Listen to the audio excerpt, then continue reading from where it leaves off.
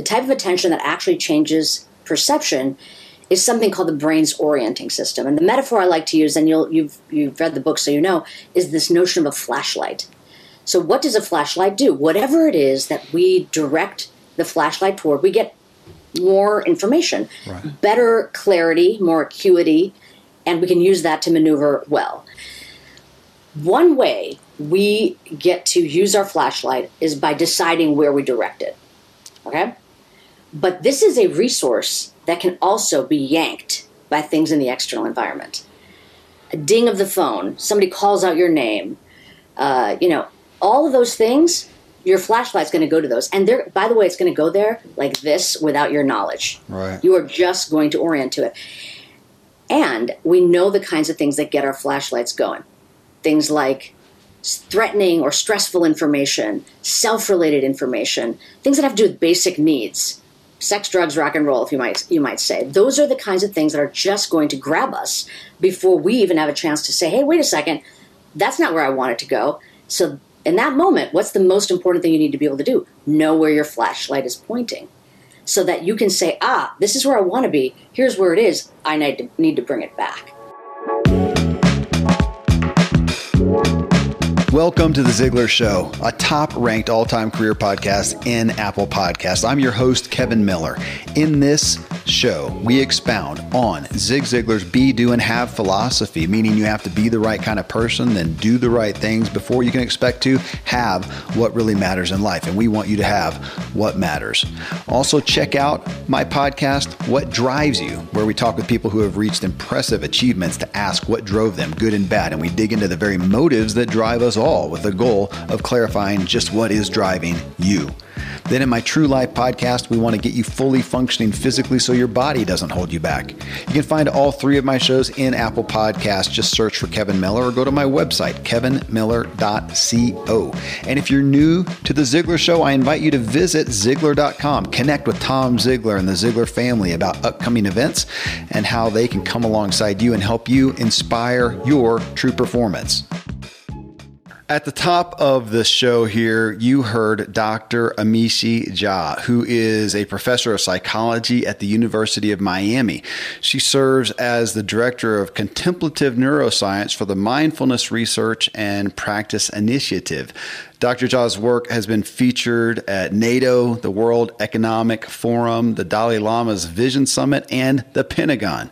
She's received coverage in the New York Times, NPR, Time, Forbes, and more. And she's author of Peak Mind. That's a new book which we use as a platform for this show. She spent the last 25 years researching the science of attention, our attention, through extensive work with the U.S. military, medical professionals, elite sports teams, and more to answer this question about attention that we're going to talk about. Her TED Talk on how to tame your wandering mind has over 5 million views. So here's the deal. If you think of the world of business and marketing, and then even the role of parents and teachers, and you readily hear the phrase or the thought process of how can I get people's attention, right?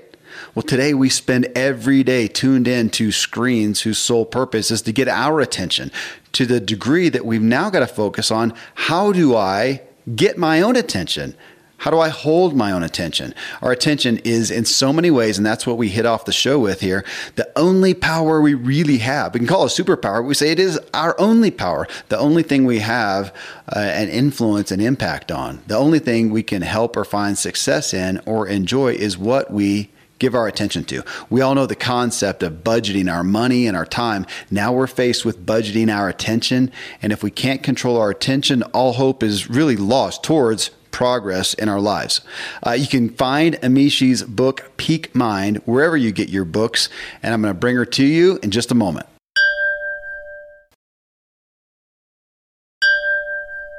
Amishi, the first thing I did was watch your TED video. And right off the bat, I got to admit, I had a little bit of disappointment because you said we're not using just 10% of our brain capacity. We're using all of it. And it totally took away that hope that someday I'm going to get struck by lightning and boom, man, I'm going to use all of my brain power and I'm going to levitate. I'm literally going to move stuff. And you just took that away. So I'm a little disappointed, I got to admit. So sorry about that. Yeah. Not the case. It was interesting, though. I mean, that's a controversial thing. And I mean, there's movies I like. Did you ever see the one with Phenomenon with John Travolta where he has a tumor and it helps him access his brain and he's just brilliant?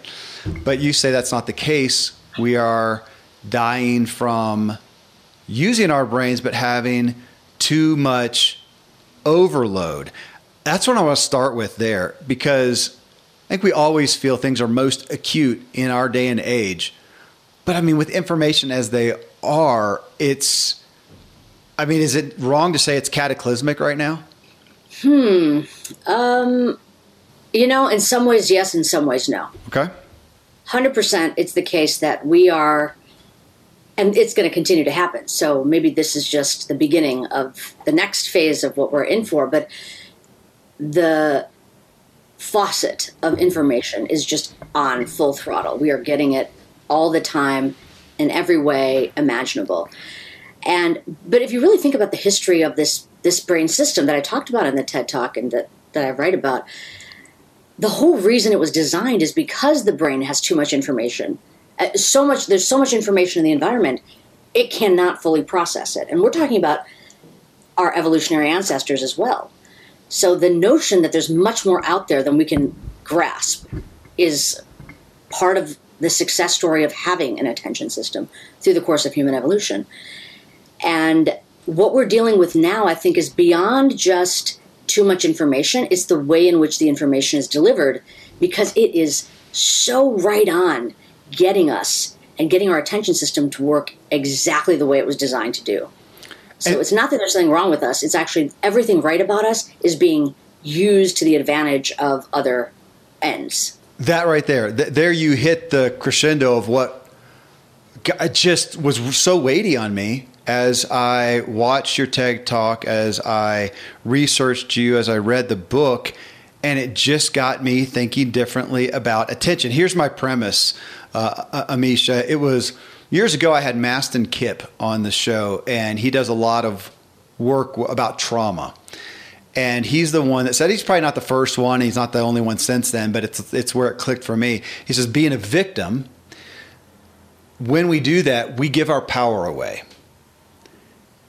And that's always stuck with me. When I decide to complain, to criticize, to be a victim of something, I'm giving my power away because I'm saying I don't have it. And my gosh, I don't ever want that. I want to be, actually Tom Bilyeu kind of talked about a different thing. He says about taking too much responsibility. Go ahead and take radical responsibility, because even if it's stupid, it's the only way you've got some power and control. So you brought me right back to there really acutely, saying that my attention, you talk about that first chapter of your book being a superpower.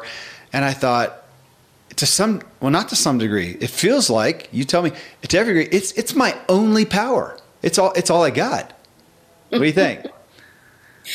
I wouldn't say that that's wrong. I think that it's one of the major things that we could do. And think about what attention is. It is this fundamental capacity to bias the way our brain handles information. Okay. So the way that we pay attention and what we pay attention to recalibrates the entirety of that 100% that I was talking about, not the 10%. So that means that we can actually willfully direct those resources and decide how we want to calibrate the brain's processing depending on how we pay attention. So that's one side of it. Does that part make sense? Yeah. Well, tell me more about that, because I actually pulled that quote out of the book saying attention changes perception. That was out of left field for me initially. Oh, wow. Okay. Yeah. Well, yeah. It was, because of course I read, so I got some understanding, but I want you to take that statement and put that out there. So folks listening, she says attention changes our perception. Now, because I'm thinking about, but here's 5 things and I'm choosing what to give my attention to. And we're going to talk about multitasking here in a second, but that's it. But you're saying, no, even the thing that I think I'm paying attention to, my attention changes my perception of it. That would never have been on my radar. So unpack that. So let's talk about what this kind of attention is, because there's multiple types of attention. The type of attention that actually changes perception is something called the brain's orienting system. And the metaphor I like to use, and you've read the book so you know, is this notion of a flashlight. So what does a flashlight do? Whatever it is that we direct the flashlight toward, we get more information, right, better clarity, more acuity, and we can use that to maneuver well. It's the same idea. When we devote our computational resources in that way, we literally hear sounds more clearly. We comprehend more fully. We perceive visually with more precision and acuity. So it is changing the resolution of the information that's coming in to improve it relative to everything else that flashlight's not on. You're giving me science, and this is why I'm excited and why you're on the show. Yeah. Because you're giving me data and science on perspectives I've just played around with. Like, I'm aware, but I haven't really taken it captive. Even the aspect, I'm going away this weekend. So I got a big family, busy stuff. I'm going away because I've got to finish a rewrite of some sections of my book. And it helps me just to get away. And I talk about, I just got to go down the rabbit hole. And it's so difficult for me to do that, even in my office. It's a great office. I chose it. I could get any office I want to, but for some reason, it's just where I do other things. Home is where family is. And so I'm going to go away and go down the rabbit hole. And when you talk about what I extrapolate out is I'm taking my attention, I'm focusing it. You talked about light, like a flashlight. Well, a laser is even more focused, and it can drill through metal. Yeah, exactly. You can narrow, you can broaden, and you can direct it. That's the other quality it has. Yeah, you can decide where it goes. Now, here's the thing, though. This is the other side of the coin. When you were asking earlier about the power of our attention to change perception, one way we get to use our flashlight is by deciding where we direct it. Okay. But this is a resource that can also be yanked by things in the external environment. A ding of the phone, somebody calls out your name, all of those things, your flashlight's going to go to those. And by the way, it's going to go there like this without your knowledge. Right. You are just going to orient to it. And we know the kinds of things that get our flashlights going. Things like threatening or stressful information, self-related information, things that have to do with basic needs. Sex, drugs, rock and roll, if you might say. Those are the kinds of things that are just going to grab us before we even have a chance to say, hey, wait a second, that's not where I want it to go. So in that moment, what's the most important thing you need to be able to do? Know where your flashlight is pointing so that you can say, this is where I want to be. Here's where it is. I need to bring it back. Okay, I want to jump over that. We're going to jump around a little bit here because as you talk about that, I'm an optimist, but I also like to have the cards on the table to know what we're dealing with in any challenging thing. I have a daughter who just went overseas for first time for an extended time at least, and plenty intimidated. And so I like to talk about, okay, here's some expectations, not to be a pessimist, but some things. And just know that you may have to deal with that. It takes away a lot of the power. So you mentioned it a minute ago, kind of where I started off with the show. I mean, I'm sure a lot of people have seen Social Dilemma, the documentary, and that it used to be that the marketplace, commerce, whatever you want to call it, capitalism, however you want to term it these days, but was out there and they're waving at us, right? It's a billboard and they're trying to get our attention so that they can hopefully sell us something. And what Social Dilemma did a good job of showcasing it some, but they're not the only ones talking about this. The reality is that now, just by turning my head and giving attention, they make money. That's mind blowing, and it goes to you that to what you said a minute ago. We are in a place now where the vast world around us they're masterful at getting our attention, and so I'm not a conspiracy theorist. I'm not against capitalism personally, but they're trying to get our money and do their job, and that's by getting my attention. And so I've got to know what I'm up against every day when I wake up, that boom, here I am. And you're saying, hey, your greatest power is your attention. And I'm in a culture, primarily most of us are, that is doing everything they can to, I'm not going to say a negative like steal it, but just to get it. Absolutely. So, but it still is your superpower. Yeah.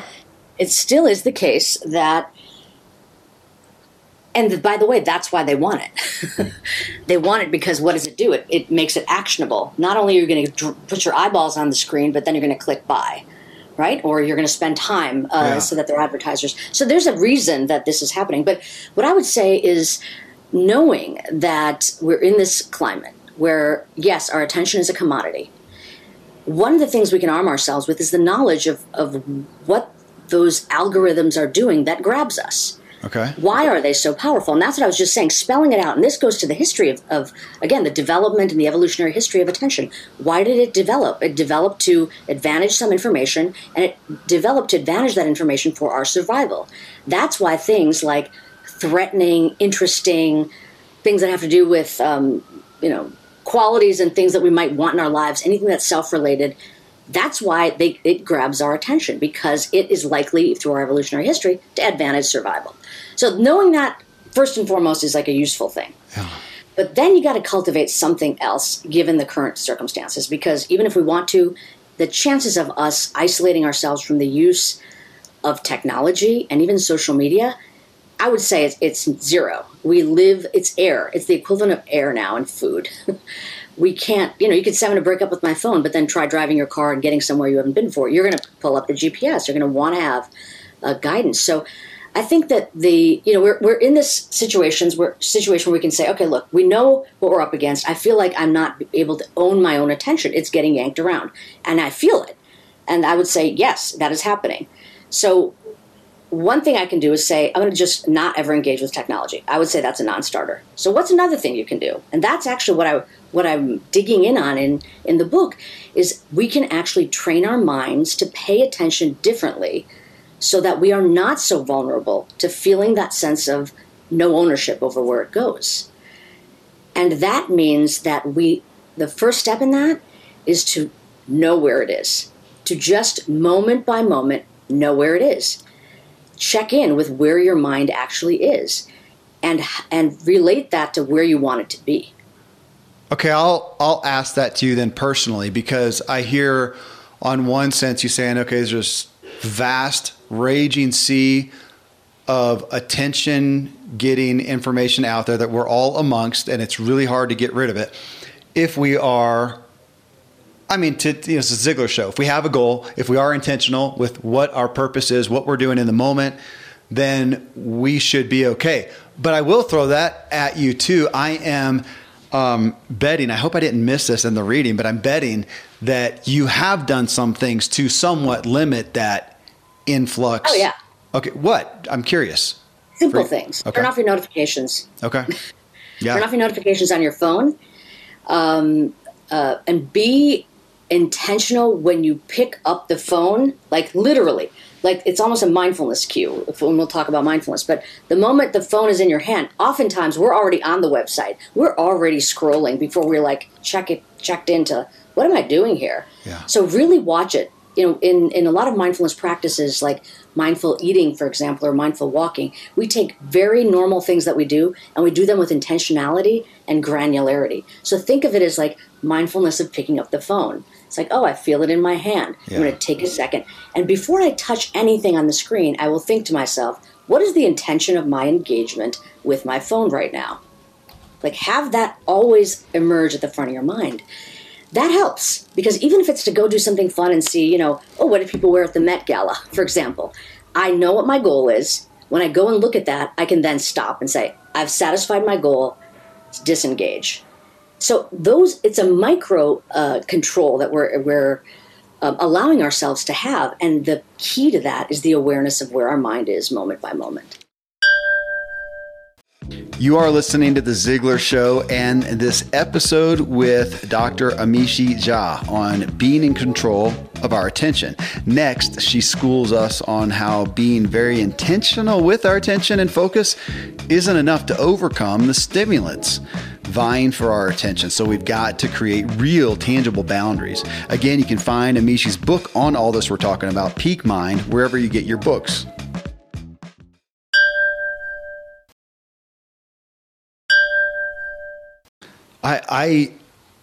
I cannot mentally handle the notifications and the alerts.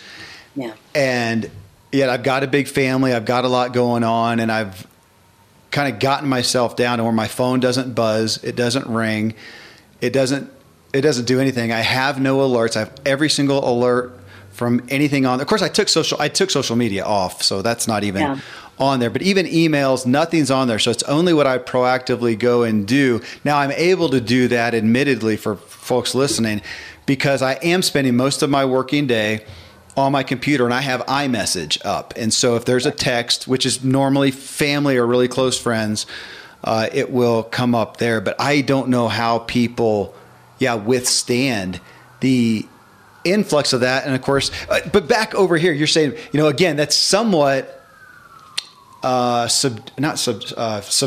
That's not the word either. But to being intentional, to knowing what we're about in a given day. That's not going to be enough. That's not going to be enough because no matter how intentional you are, like I say, I want to read this email on my screen. That's my goal right now. If I hear not just a ding, but a vibration that's like an alert, I'll be like, oh, it's happening. Right? So, and that is because we have this system that we talked about, this voluntary attention system, the attentional orienting system. But we have a second system, and just to give the technical term, exogenous orienting. It goes wherever the stimuli grab it to go. And they're constantly going to be in a battle with each other. So even if this system says do this, the exogenous system is always on alert to notice whatever's happening in the environment and respond to it efficiently, especially if it detects it as salient, prominent in the environment. And that's what you're trying to dial down. But knowing that that's happening to you, because frankly, the moment that your attention's over there now, you still have to use that voluntary attention to get it back. Yeah. So you're putting yourself, we were going back to the notion you were mentioning, multitasking, you're putting yourself in a position where you're constantly having to engage in task switching because of the pull of these various devices. It's interesting. I had the phone vibrate for so many years that I often hear or feel it vibrate. Yeah. Phantom vibration. Even though, exactly. Okay, so you mentioned multitasking. Yeah. And, I have heard a couple people talk about that's kind of a myth. But again, you've put some of the science behind that. I think it might have been Cal Newport or something. I've thought about it. I don't know if it's his term or my paraphrase, as it's just, very quick attention segmenting, but I can't actually multitask. But again, from your research, unpack it. Let's talk about it. So I just mentioned, we were talking about this system of attentional orienting and the flashlight. I didn't say flashlights. I said flashlight because we only have one. When I said that the brain recalibrates even perception, it's because the entirety of what gets recalibrated is based on what we pay attention to. So what does that mean? Like, think of the analogy of just a simple metaphor of let's say you've got a studio apartment, right? You got to do everything in that apartment. You got to cook, you got to eat, you got to entertain. So what do? If you're going to have people over, you'll recalibrate it so it's like a nice entertainment space. So essentially think of attention that way. It's like, I have a goal, I'm going to have a thing I pay attention to, and everything else, and the room now is representing the brain, is recalibrated to optimize for my ability to achieve that goal. Right. So now all of a sudden it's time for bed and I got to rearrange it so it's a sleeping space. That's a different task. The brain is reconfigured for a different task. That switch from dinner party studio apartment to bedroom studio apartment is the equivalent of what the brain is doing when you switch between one task and the next. It's recalibrating. It's exhausting. And as you can imagine, it's exhausting, right? Exactly. So multitasking isn't actually a thing. The thing our brain is actually doing is task switching. It's orienting the flashlight here, recalibrating the brain, and then orienting it over here, recalibrating it again. And then we're doing that over and over again. And if we continue to allow this to happen, we will deplete this limited brain resource of attention. And we feel it. Okay, and what gets me in there, I hadn't thought about it till now, Amishi, but I had 3 kids initially, 3 kids, and we thought we were done. 5 years or something passed, and we started having more.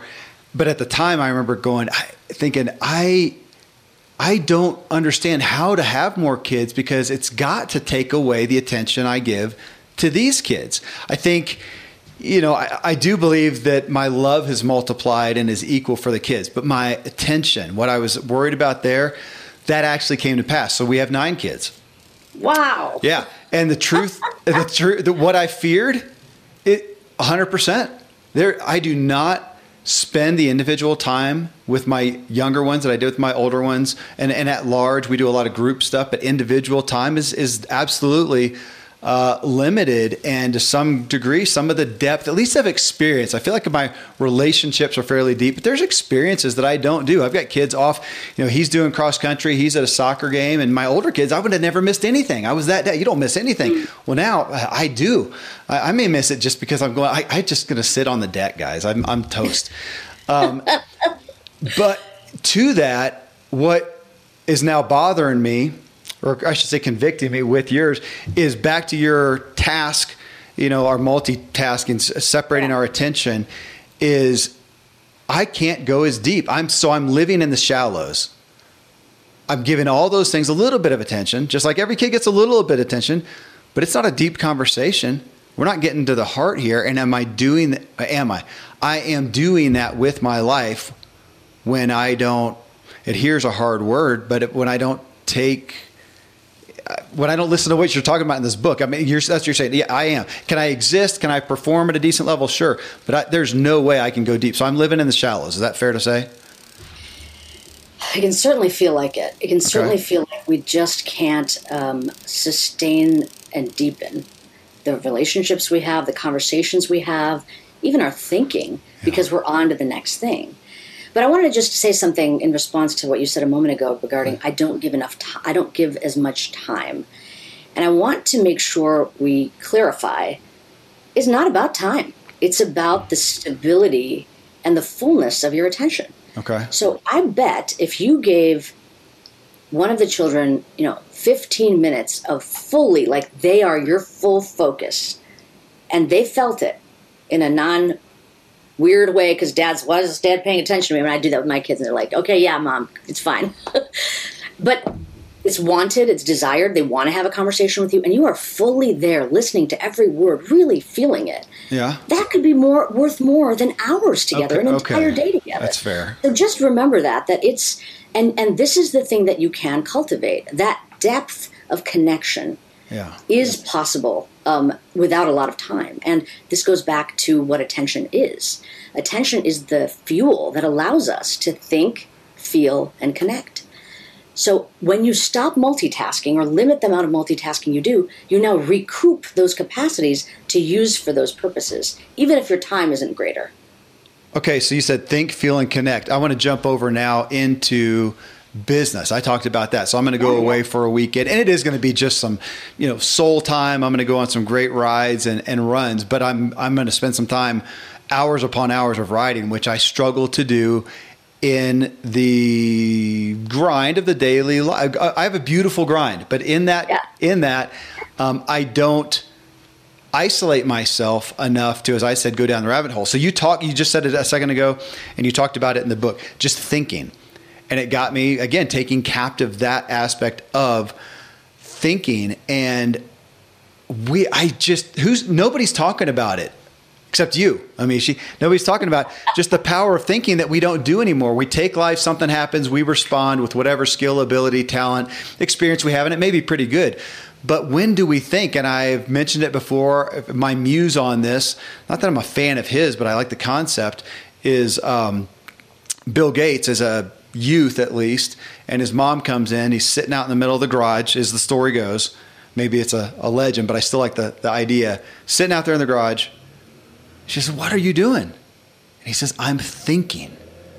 Like, when do we let that brain, our brain, my brain, take a concept, take a thought, take an idea, take a problem, take an opportunity, and just sit there and think, nothing but think. This isn't meditation and clearing the mind, but just literally, I'm going to put the machine on that I've got here and let it think. And I'm so aware of the power of that, especially when I am writing and taking an idea and going down through that. But I'm a little blown away, Amishi, at how seldom I do it. Like, instead of people, we have so many meditation apps. You got me thinking, maybe this is what you need to do next for me. A thinking app. No, this is your time. This is your 5 minutes, your 10 minutes, and you're going to sit there and you're going to take this issue and just give it your full attention and think. It's just unheard of. This is so interesting, Kevin, because just to clarify, so you just said it in passing, but I want to clarify because my work deals with meditation, and I started studying meditation in my lab as a tool to improve attention. So in particular, the kind of meditation that we study is something called mindfulness meditation, which has to do with paying attention to our present moment experience without this sort of editorializing about it. So let me just draw the parallels for you, okay? So a very simple and common foundational mindfulness meditation practice would be something like pay attention to your breath-related sensations. Right. That's your focus. Shine the flashlight there. That's your goal. Stay right there. Breath-related sensations. You're there. When your mind wanders, because it'll be off, gently return it. All right? So what are we training when we do that? This is really not, especially from my point of view, we are not, and I'll tell you this because this is what our research confirms, we're not trying to get people to become excellent breath followers. We're not doing it because we care about the breath. We're not actually even doing it to help them calm down or relax or take a little spa vacation or clear their mind, by the way. The reason we're doing this is because we want them to be able to exercise this fundamental capacity to willfully direct the brain's computational resources where you want them to go, notice when you're pulled away, and return them back. So replace the word focus on the breath with focus on a thought. The same applies. Okay? So that's the challenge to thinking. You have a thought, that's the focus.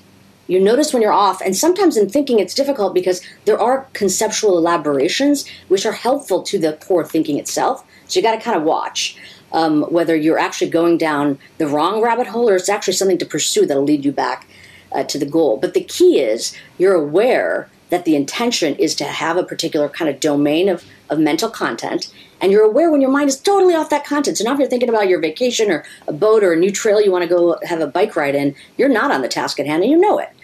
So that's the really cool part about this. And a lot of my work that is actually with active duty military leaders is now in the domain of thinking about how mindfulness training can be applied to strategic thinking, to leadership, to things that have to do not so much with calming down, but fully being able to do the job. Okay, I've got a curiosity question to put at you as you understand the neuroscience of this. I have literally talked to my kids. So the Jason Bourne or the Bourne movies, right? So Matt Damon is the character in there, and I really like his character. I like the character of his character, I should say, in that, and I like his intuitiveness. And I'm thinking about that because we can get off track glorifying different perspectives. And there's a scene in there that I've talked about because I've told my kids when they go into a social situation, a skill, a superpower is just being aware of your surroundings, being aware of people, reading them, and not being focused totally on yourself or even just narrow focus. I've got a kid right now who's just learning to drive, and I've talked about that. Man, your propensity is to have the blinders on. You got to be aware of what's happening over here. But going back to the Bourne movie, the guy is ultra focused. I mean, here's the objective, which is probably somebody trying to kill him. He is dead. I mean, his attention is there, and yet he is aware, but he's not multitasking. Nope. Okay, play with that with me. Okay, great. This is perfect. You're leading me into the second brain system of attention. Okay. So the first brain system of attention is this capacity to narrow and focus the flashlight. A second capacity of the brain is something I describe as in a metaphor of a floodlight. This is the alerting system. This is being broad and receptive. Okay. The job of the alerting system is not to discount anything. Everything is data for it. And so that capacity is almost the polar opposite of the narrowing, right? Narrowing is advantaging some information over the others. In alerting, what you're doing is advantaging right now. That's the most important thing. Like what is happening right now, broadly speaking, is the most important thing. So, the floodlight is a good metaphor. The other way I think about it is sort of like if you're driving, and speaking of people learning how to drive, and you see a flashing yellow light, not a yellow traffic light, but just a flashing light. What does your mind do when it sees that? Usually it says, pay attention.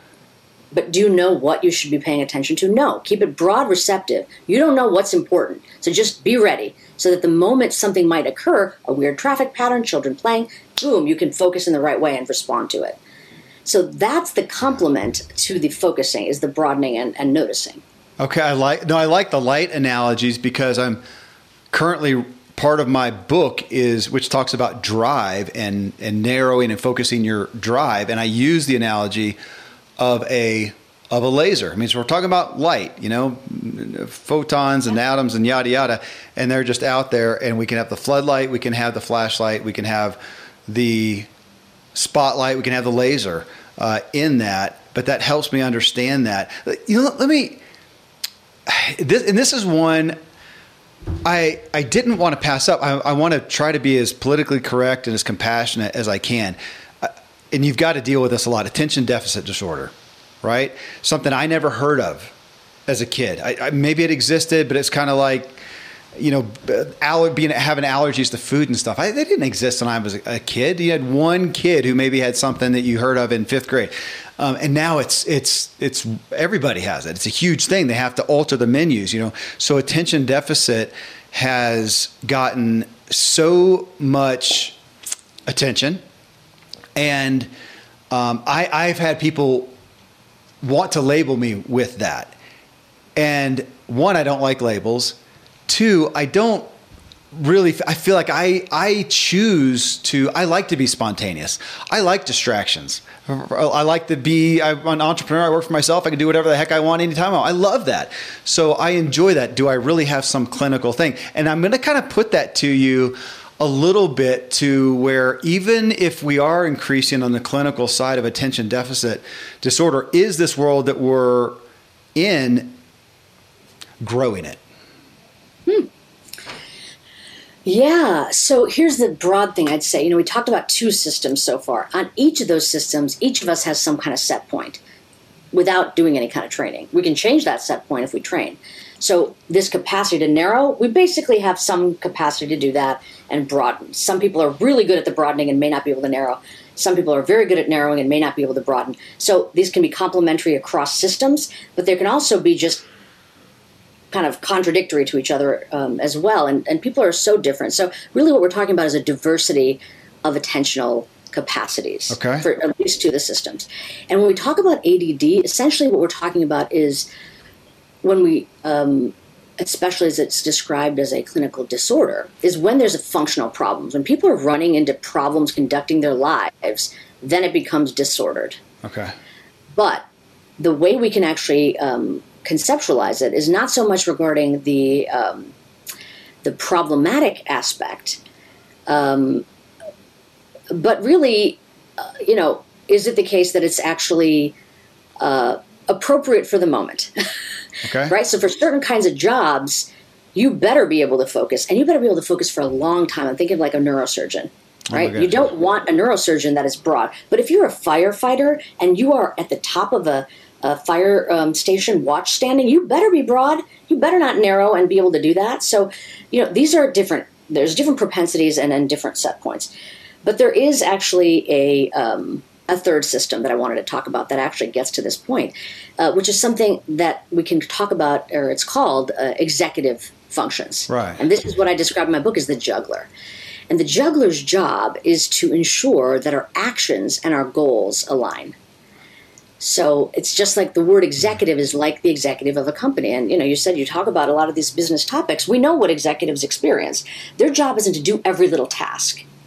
Their job is to ensure that the tasks get done and that the resources of the organization are being used in a way that aligns with the goals. So that's what I mean by juggler. It's like keeping all the balls in the air. You're not doing each individual thing. So oftentimes you can have types of attentional difficulties that are just a mismatch between people's set point and their profession or their particular circumstances, and that can cause problems, which sometimes leads to people being labeled as disordered. Other times, there really is a clinical problem. And but the good news is that, oftentimes let me not say the good news. It's not just that people are scattered. So that simplified way of thinking about ADD is like people are all over the place. Some types of ADD are actually you are hyper-focused and cannot unfocus when you need to, which can also cause functional problems. So the broad point is there are these multiple types of attention. We all have different, I always think of it as like a mixing board. Where you are on those changes as a function of who you are, the task demands, and sometimes it can be problematic and other times it's not. And when it's problematic, people just want solutions. how can I actually function better, right? And here's the one kind of interesting thing, because we have done work with patients with ADD as it relates to mindfulness training, as well as just understanding the nature of ADD. When you have people that have ADD, but do not report, like if you looked at their scores, they'd say, yeah, this person definitely is off the normal range of these functions. But they don't report functional challenges in their lives. Yeah. The one thing that they tend to all have is something called, and it's a technical term, so I'll unpack it, meta-awareness. Okay. And meta-awareness is basically noticing where that flashlight is so that you can bring it back. It's an aspect of that broad receptive stance. It's the ability. Meta means just within itself, awareness. It's awareness of awareness. So when you know where your attention is moment by moment, it doesn't matter if you tend to wander off. It doesn't matter if you tend to hyperfixate. You can pull yourself away because you know this may not be aligned with the task at hand. And what the kinds of things I'm very interested in pursuing in my lab and that we've studied is, how do you cultivate that in people? How do you give them more of that? Because then regardless of the attentional challenge, they'll be able to meet that challenge because they'll have more of a sense of where their mind is. And really that's what I mean when I use the term peak mind. Okay. So, and the answer to that question you're pursuing is you're in pursuit of, but how do you increase that? Yeah, you first of all, it's not as easy as just knowing it. So now that I've told you, okay, be more meta-aware, Kevin, just always be aware of what's going on moment by moment. What's the content and processes in your mind right now? You'd be like, okay, as we're talking, you'll be like, okay, I'm listening to your voice. I'm noticing I want to, move on to the next topic, whatever it is. You're fully acknowledging what it is.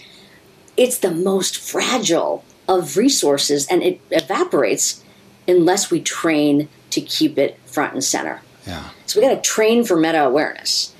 And this goes back to why mindfulness ended up being such this indispensable and very unlikely tool. Like, I never thought I'd study this stuff, but it has in particular this quality of cultivating meta-awareness.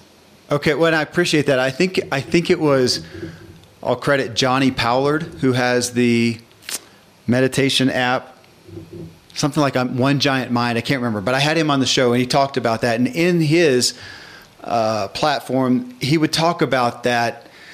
What he said, it's impossible to totally clear your mind and think about nothing, but it's going to wander, but then bring it back. He didn't use the terms, and now I hear you say, no, can I learn to control But my it's attention? not about the bringing back. That's not what I'm talking about. First of all, let me just say, 100%, you cannot clear your mind. Okay. Get rid of that concept from your conceptual landscape. It does not exist. If you are alive and awake and conscious, even actually if you're asleep, your mind will be filled with mental content. It is just the nature of the mind to have content in it. So forget about that as even a project you want to pursue. So now we're not even talking about trying to clear the mind. It's not about bringing it back, okay? Bringing it back is what happens after what I'm talking about. Okay. What I'm talking about is notice where it is so that you know whether to bring it back. So how do you notice where your attention is? You've got to be watching for where it is, and you've got to practice watching for where it is. And, this is where we're going back to what you were saying earlier about your children and the time we spend with our kids. I have children as well. Oftentimes we're there, but we're not there. Yeah. We're sitting with them, we're talking to them, but our mind is 1,000 other places. And this is where I would say for my personal life, it helped me the most, is that I noticed that even if I was physically there, even if I was looking at them in the face, including my own spouse, my mind is somewhere else. Yeah. I'm there maybe 5%. So how do I fully bring myself there, right? But I wouldn't have even thought to be able to fully bring it there unless I noticed where my mind was, and it was not on the most important and precious people in my life. It helps when the stakes are high, like I'm doing this show with you right now, and as I see a couple huge mule deer go by, my attention, but I can't do that for long, and come back. Go for it. Enjoy the vista. Yeah. What you just said, though, Amishi, is something that I think I've always done, but I go through, we all go through cycles and busy cycles and exciting things or scary things and hard things in our lives that will tend to take our minds. But I've had more times lately of just what you said. I am face to face. I'm looking at you, and I may even be going, and nodding, especially with my family, unfortunately. And then realizing, actually I did this with a counselor recently because she said one thing and it got me off on a good tactic, good path, but then she's talking and I had to turn back and go, I heard nothing of what you just said. Say that again. Yeah. Because and there we are. So can we talk about that? Because I think that what you just described there is a very powerful example of our attention. So what just happened in that episode where somebody says something to you, your intention is to look at them and get the information from what they're saying, but it triggers in you a thought or a path, a whole conceptual. And in this sense, an emotion, right? Even. I mean, it was a big thought. Very powerful stuff. So what happened in that moment? You had sensory input. This goes back to what you were saying about, what do you mean attention affects perception? Okay, so your flashlight was on this person speaking. That triggered in you a thought that required you to actually, or didn't even require, it made you go internal. So that now you're actually paying attention more. What's prominent in your own mind, the furniture's being rearranged, so you're pursuing that thought. What happened in that moment? Your actual ability to perceive the sound of her voice, comprehend her words, went down. And if we had a brain cap on you in that moment, and I was looking at the auditory response in your temporal lobes, it would have been lower when you were doing that versus when you were actually attending to her. And that's what I mean by attention affects perception. So tell me, I pulled this out of somewhere of your information. You segmented, it wasn't attention. You have to tell me now, but because I pulled the words themselves were of interest to me. You had 4 areas of attention, and you said it's depleted, hijacked, fragmented, disconnected. And again, I really appreciate the science of what you're doing, and because we take things and we, me included, tend to just lump it, and it's one thing, right? It's attention. It's a thing. There's a definition. We can go on to Merriam-Webster, and there's a definition. It is, and you're saying no. It's just whole pie of family of things, and you've done that a couple of times here.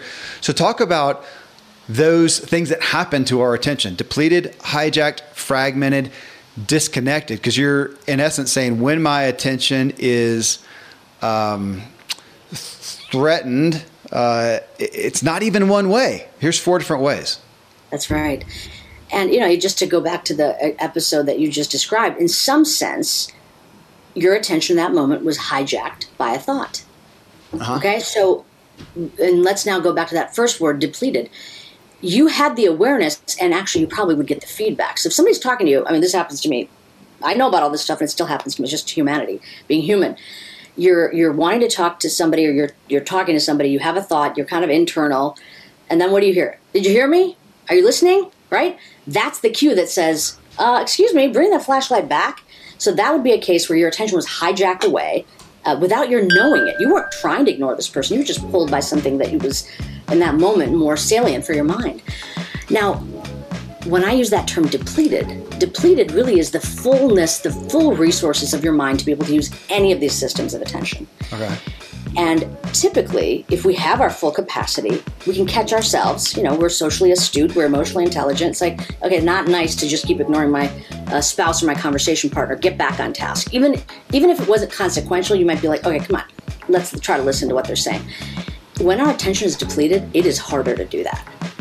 So even this idea of focusing, noticing, returning, all that starts falling apart when the core capacity is just, there's less of it, like a gas tank getting emptied. And what we know is that circumstances, and again, this goes back to the kind of work that I do with service members, high stakes professionals, business leaders, medical professionals, first responders, under high stress circumstances where you've got a demanding thing you got to do. And by the way, writing a book is one of those. You got a demanding thing you got to do, and it's a protracted time frame. You will see, from our own labs work, my own labs work, that attention gets depleted. And so that's why it's the first on the list. When attention gets depleted, the chances of all these other things happening are greater. Okay, you saying it that way, a friend is Dr. Ben Hardy, and he wrote the book, Willpower Doesn't Work. And in that, one of the things I really appreciated is he says our willpower is not infinite. We have a certain amount, a certain capacity, let's say on a given day. So if you have spent your day really exerting your willpower on whatever, that by the end of the day and you come home at night and there's the bag of chips and you're watching Netflix, I mean, you just don't have a whole lot left. So what are ways that you can save that? Is attention similar if I go through the day? Actually the same. Okay. I'd have to break down what this particular author meant by willpower. But what I'm talking about, oftentimes willpower is just going back to that executive functions. Okay. There's a goal and there's action, and I want to make them align. And my willpower is my capacity to make them align. Right. So strong executive control, when the juggler's working fine, you've got a lot of willpower. It's like everything's aligned. It's going the way I want it to. When that is a limited resource, just like all the other systems of attention are limited. When we've got less of that, I might have every intention that one of my goals in my juggling here is I want to eat more healthfully. But I'm so exhausted that things are falling apart, and I'll eat the carrot and I'll eat the cake instead of the carrot. So these are very similar concepts, and yes, there are depletable resources. What I'm talking about is not even over the course of a particular busy day, which it can happen, but over the course of weeks and months. Okay. And we see this, for example, even in students, that from the beginning to the end of the semester, their attentional capacity is reduced, and so now they've got to go take finals. And when we look at pre-deployment soldiers, same thing. From the beginning and end of an 8-week deployment interval, as they're about to deploy, there's less attention. So if attention is the fuel for thinking, acting, and thinking, feeling, and connecting, you got less of it now, and now you got to go to a war zone. Yeah. So this is why I often say, you have to train your attention like your life depends on it. And for many people, it really does. And for all of us, it's actually really important, which goes back to the kind of training program that we've been studying. Yeah, and I just get the picture of, you're saying this is something we've dealt with forever. 200 years ago, I could be walking along trying to think through an opportunity, a problem, something, and I'm going to go for a walk and I'm going to think about this thing. And obviously my mind can wander. I can see mule deer out here. I can hear 200 years ago, not a car, I guess, but there's a distraction, and then the distractions of my own mind. I want to think on this thing, but now I remember this conversation I had with my wife and whatever. So we had that. Now we have this device in my pocket that at worst case is beeping and buzzing and doing its thing and ringing and whatever, which is impossible. Let's say I shut that stuff down.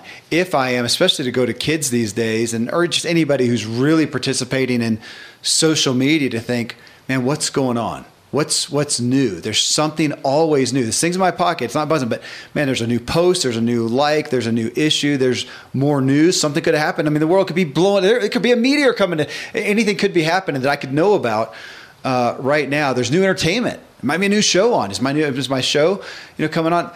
That's happening, and that we know that fear of missing out.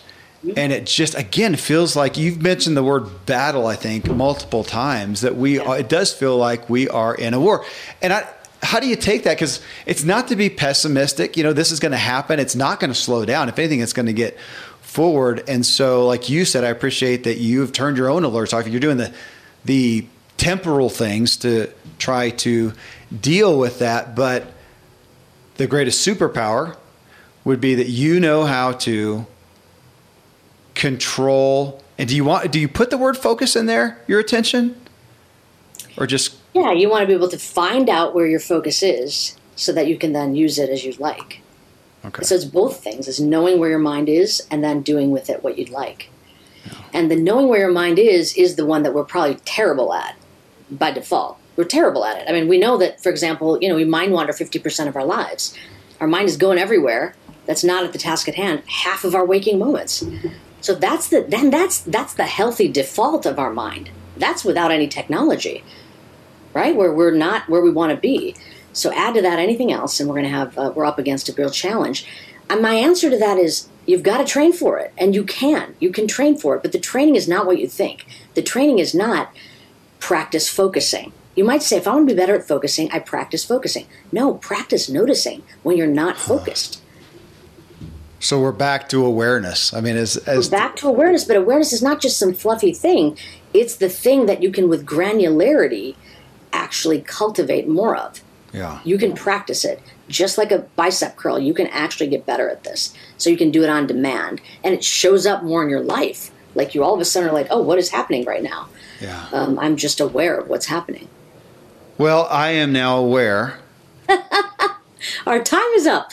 Well, we could go on. You know, this is a book to study and to be involved with, because this is not an easy fix. But I do really love the revelatory aspect of having something given to me in a new paradigm.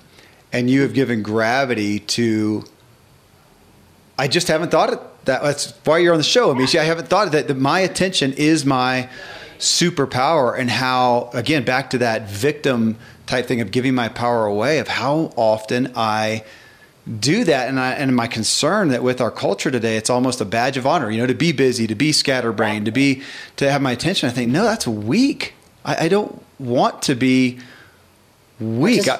Yeah. I mean, I think that's, I can understand. It's a journey to understand these things, to actually incorporate them into your own mind. Because if anything's new, it takes a while to have it gel. But I do think the first pass is understanding what I'm talking about, and understanding that this is a precious brain resource. It's consequential for everything. It permeates everything. It's very, very powerful, but it's also extremely fragile. It's vulnerable to all those four things that you were just saying. So knowing both of those is a very, you feel like, wait, it's important, but it's also going to break down a lot? Yes, both are true. And we know the kinds of things that make it break down. Stress, threat, fear, novelty. These are things that are going to, and this is life. Those things are life. So now what do we do? If we want to, given how powerful it is, yet its vulnerability, what can we do? And that's actually how my own lab went from sort of a basic neuroscience lab to now one that actually is trying to find actionable solutions. We tried everything. We've literally tried so many different things to try to see how we could help people pay attention. And the thing that we came to that really surprised me was, have them do mindfulness practice? Not something I ever thought, especially I would say, given my own cultural background, that, meditation is something I grew up with Indian parents, saw them meditating. I was such a skeptic. Yeah. No, what's the use of sitting there with your eyes closed? You're wasting your time. But fortunately or unfortunately, it ends up that's a very powerful tool, and it's the equivalent of going to the gym for your mind.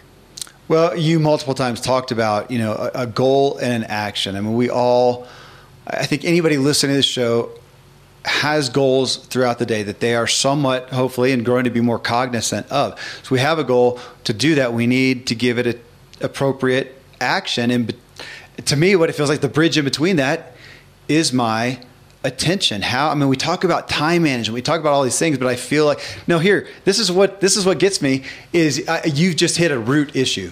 We're playing up here with these symptomatic terminologies and vernacular, and we're trying to address them and not getting to the root issue. And I feel like that's what's excited me, and it's daunting as well. But to say my attention's under attack, it is my power. It's the bridge between my goal and the appropriate actions to take to get that. And I'm going to have to give myself some grace here too, because I'm frustrated with, I am letting my attention, my superpower, be, all those things, depleted, fragmented. Yeah. But that's exactly why I ended the book with let me give in this book tools that we have spent the last 15 years developing for time-pressured people, so that there's a path forward, because you don't want to leave people with hopelessness. Yeah. You want something that they can start doing now. And a very simple thing that everybody that's listening to your podcast can do right now is something, and I'm just going to give it to you because I think, why not?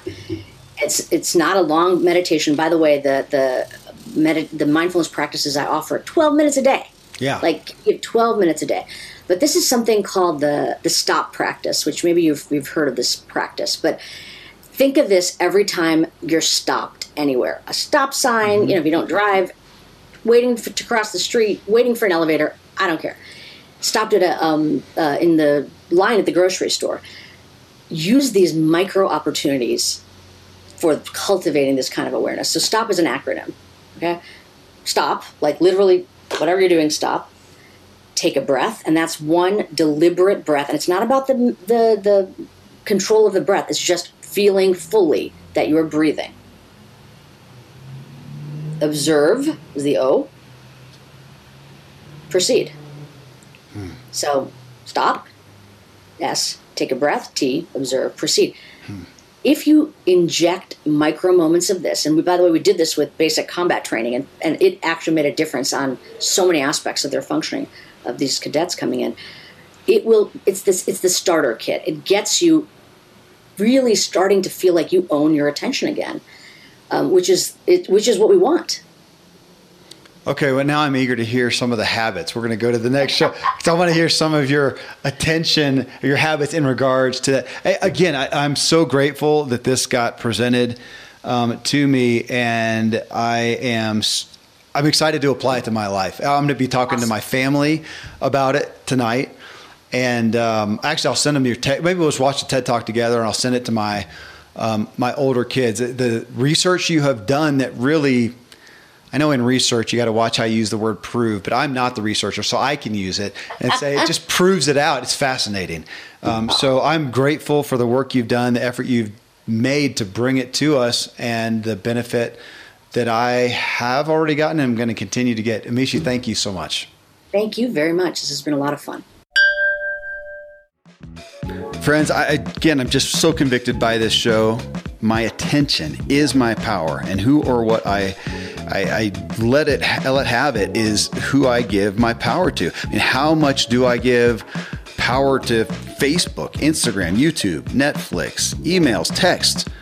When do I give my power, my attention to my most important work, to my most important relationships? Again, you can find Amishi's book, Peak Mind, wherever you get your books. Coming up in episode 936, we look at the power of our perspective on ourselves. And so here's the question I ask.